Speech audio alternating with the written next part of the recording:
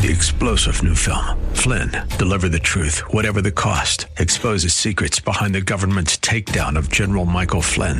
Flynn knew what the intel world had been up to. He ordered the first audit of the use of contractors. This set off alarm bells. He told the truth. He was the most dangerous person for Donald Trump to hire. They had to get rid of Flynn.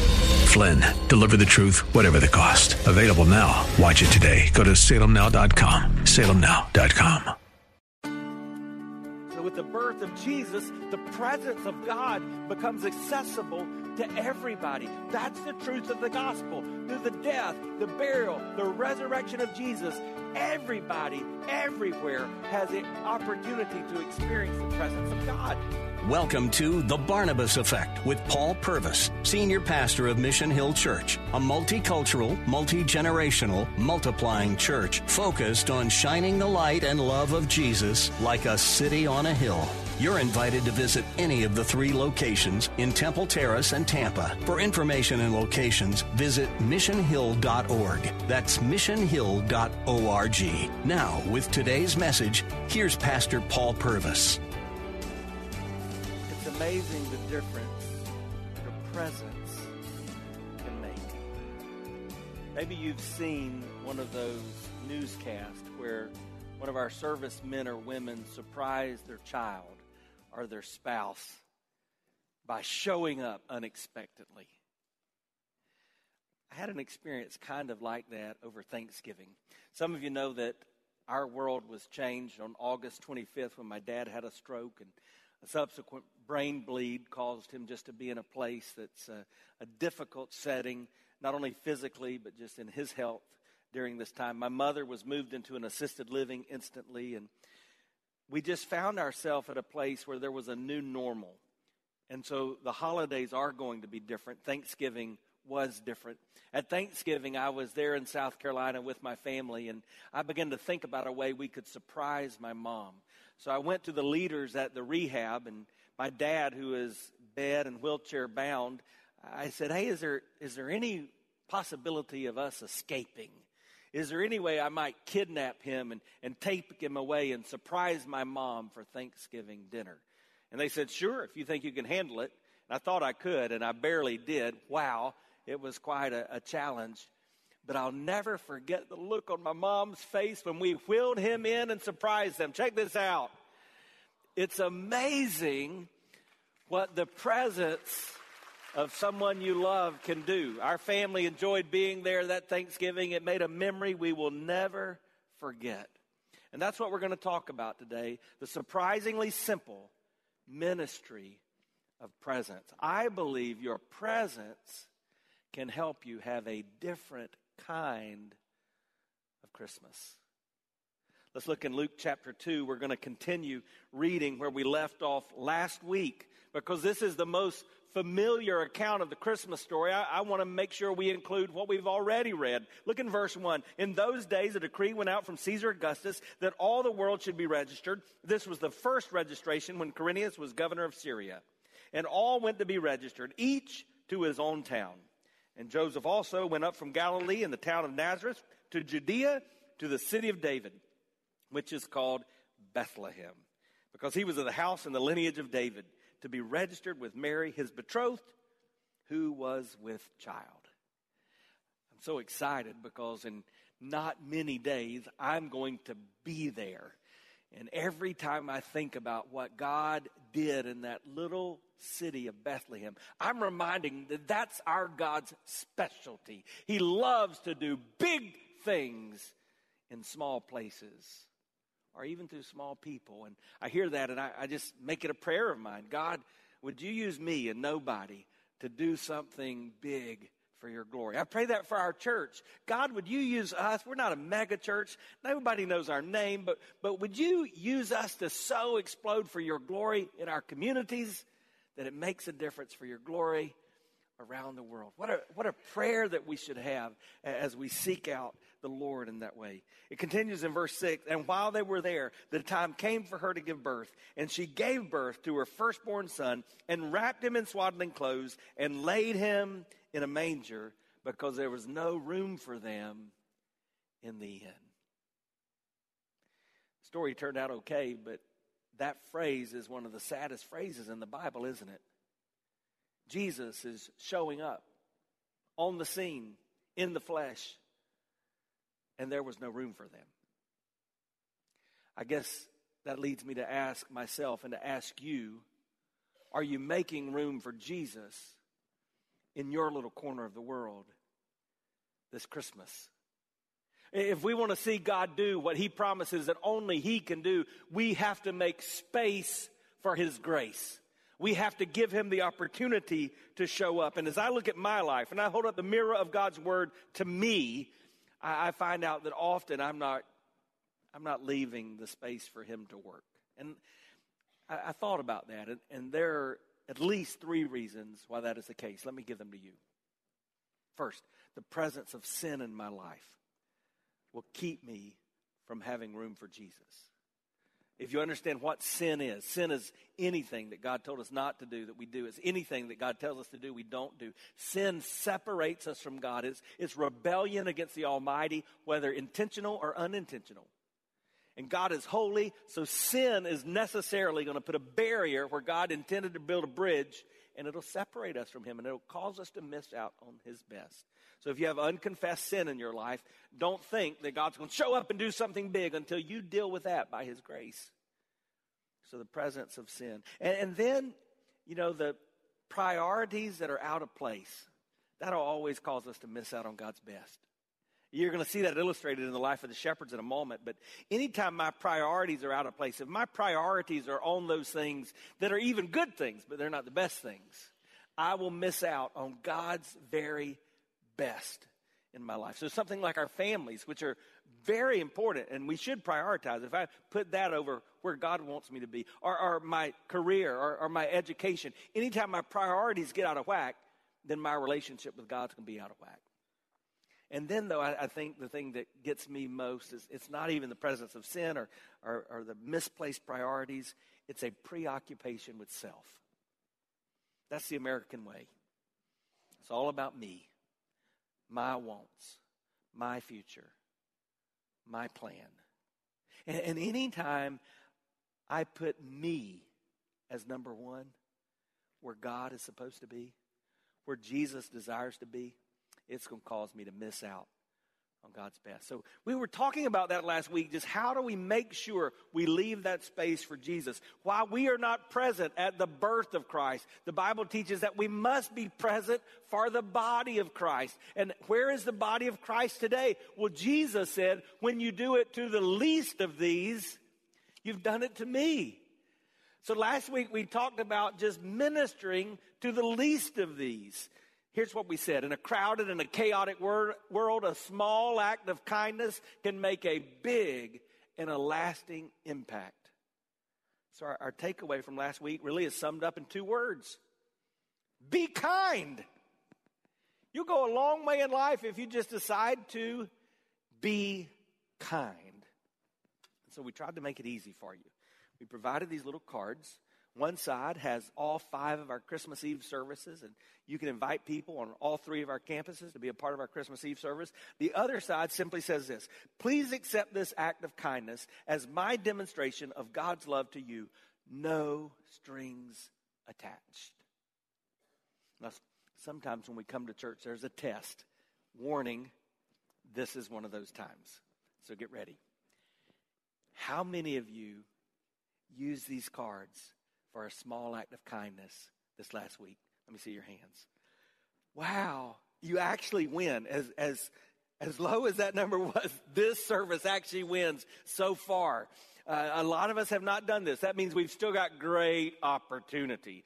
You're going to have these cards everywhere you turn when you leave this room today. Pick these up by the handfuls and use these in simple ways. Maybe when you go through a drive-through, or maybe someone, as I was walking in, they told me they were at a restaurant, Bob Evans, and they saw a guy by himself, and they just told the waitress to come over and to give them his bill, and then they left one of these cards. You can make a difference wherever you are. And a small act of kindness can make a big and lasting impact. I tried to do this a few times this week, and it catches everybody off guard when you do. I decided to go through McDonald's drive-through, true confession there. I know it's not the most healthy place to eat, but I wanted to surprise my little girl, I was picking her up from school, so I surprised her with some French fries and a Sprite, and I surprised me with a quarter pounder with cheese meal. And so I paid for mine, and then I stayed there, and the guy was just looking at me and said, hey, I want to pay for the car behind me too. He said, you want to pay for their food? I said, yeah. And how much was it? I said, he said, about $5.42. I said, thank you, Jesus. This could have been much worse. So I said, hey, here's my card. Pay for that. And then all you've got to do is just give them this card. And so it was McDonald's right down the street here. And so I left the pay window and drove up to get my food. And I could tell as I was looking in my rearview mirror, they were kind of talking back and forth with him and wondering what's going on.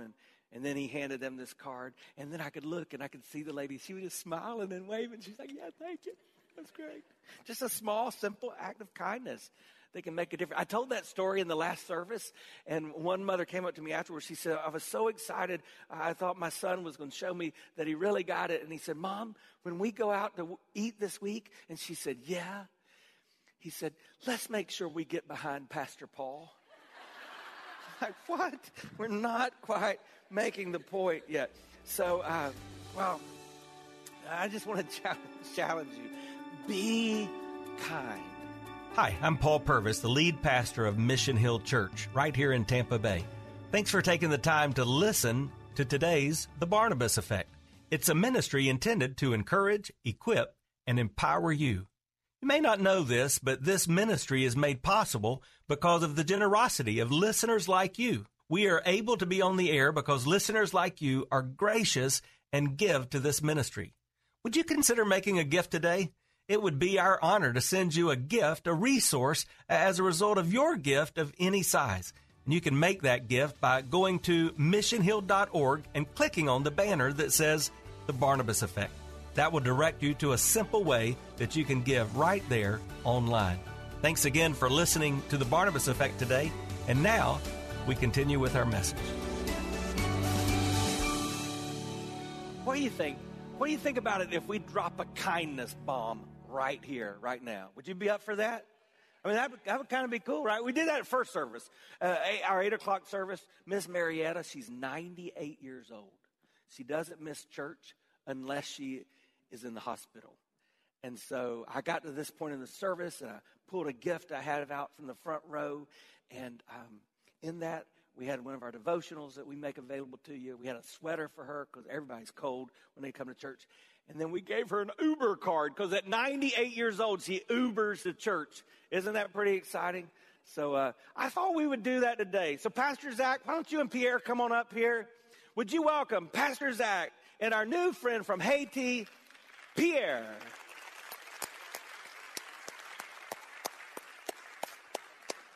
We're so glad that you guys are here with us today. Come on this way. And Pierre, welcome to the U.S. You came here from Haiti 3 months ago, right? Welcome him again. 3 months here in the U.S. This is exciting. You know, you have a ministry here in our church. About 200 people Monday through Friday meet in our church just to learn the English language. And that's a direct result of ministry that you have. They're from all over the world, so just know you don't have to get on a plane or a bus. You don't even have to go across the street to be to the mission field. It has come to us. And so Pierre is from Haiti. Haiti's the poorest country in our hemisphere. And man, what an opportunity. Many Haitians already a part of our church.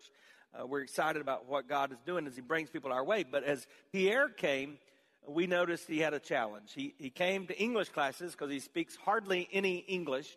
And that's why Pastor Zach is translating.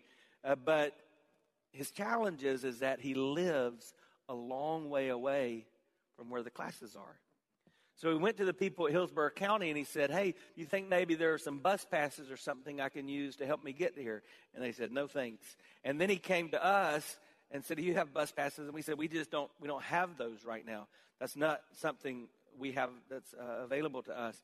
And so he actually met with Pastor Zach in Pastor Zach's office, and he said, Pastor Zach, would you just pray for me? Maybe that I can just find an old bicycle or somehow I could get my way to church. Because he walks 45 minutes each day to come to class, each way. In fact, man, Pierre, you look nice today. You're all dressed up. You're making me look bad. You're making Pastor Zach look much worse. But I think if I'm not mistaken, all dressed up, you walked 45 minutes to church today. Is that right? Well, Pierre, we're going to drop a kindness bomb because we don't want you to have to walk. Would you welcome Connor as he brings out our gift for Pierre? This is not an old bicycle, but this is a brand new one. And from now on, Pierre, we want you to accept this as a demonstration of the love of God from this church family. No strings attached. This is just an act of kindness. Thank you very much. Wow. See, this is not hard. You guys can go ahead and step off. This is not hard. You can do this in your corner of the world right where you are. But there's another truth I want to help you experience, that different kind of Christmas this year. I want you to understand that in our busy and bustling society, being there matters. That's the ministry of presence. Being there. Showing up. Often your presence makes a better impact than the presence that you give. You're going to see that illustrated from this passage of Scripture. Let's continue reading Luke chapter 2, verse 8. And in the same region there were shepherds out in the field, keeping watch over their flock by night. And an angel of the Lord appeared to them, and the glory of the Lord shone around them, and they were filled with great fear. The angel said to them, "Fear not, for behold, I bring you good news of great joy that will be for all the people. For unto you is born this day in the city of David a Savior, who is Christ the Lord. And this will be a sign for you. You'll find a baby wrapped in swaddling cloths and lying in a manger." And suddenly there was with the angel a multitude of the heavenly hosts, praising God, saying, "Glory to God in the highest, and on earth peace among those with whom he is pleased." When the angels went away from them to heaven, the shepherds said to one another, "Let us go over to Bethlehem and see this thing that has happened, which the Lord has made known to us." And they went with haste. And they found Mary and Joseph and the baby lying in a manger. And when they saw it, they made known the saying that had been told to them concerning this child. And all who heard it wondered at what the shepherds told them. Let's bow our heads and pray together once more. So, Heavenly Father, in the name of Jesus, we have gathered in this place. And once more, we invite your presence. We know that those of us who are your children, God, are indwelled with the Holy Spirit. Your presence is with us. You are always with us as followers of Jesus. But we ask for your presence to be manifest today. Make it demonstrable in our lives. Make it so evident and tangible that we walk away saying we have been in the presence of the Lord. In Jesus' mighty name I pray. Amen. How do you develop this ministry of presence? How do you know how to and when to respond to God's prompting in your life? 4 things I want you to see. Number 1, keep watch. Say that with me. Keep watch. You've heard this story before from Luke chapter 2. Many of you could say it almost from memory. The shepherds were keeping watch over their flocks by night. They were doing what shepherds are supposed to do. That phrase, keeping watch, simply means that they were doing their job. Are you keeping watch? Are you doing those things that God wants you to do right where he's placed you as his child? As a child, if people were being nosy, if they were getting into my stuff, I might turn to them and say, "Mind your own business." But as an adult, we begin to understand in maturity that minding our business is responsible. We take care of those things we're supposed to take care of. These surprisingly simple shepherds were doing what they were supposed to do. They were taking care of the sheep. And God met them there. And that's what I want you to see. When you do what God has created you to do, God meets you right where you are. That's part of the majesty of the mundane, if you will. You don't have to go to a cathedral or even a fancy place of worship to encounter God if you're where you're supposed to be, doing what you're supposed to do. When you're not where you're supposed to be, doing what he created you to do, you risk missing out on the God moments of life. So keep watch. Now, I love how C.S. Lewis puts it in this quote. The great thing is to be found at one's post as a child of God, living each day as though it were our last, but planning as though the world might last 100 years. That's what we should do each day when we wake up. God, help me to make the most of this day as if it's the last day I have. Help me to love well and to live well in the name of Jesus and for the glory of God. But, oh God, if it would be that you would give me a long life, may it be so for your glory. Why is this important?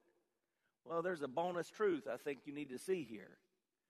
When we keep watch, when we do those things God created us to do, the glory of the Lord begins to shine around us. Remember that in the story? The shepherds were keeping watch over their fields by night, and the glory of the Lord began to shine around them.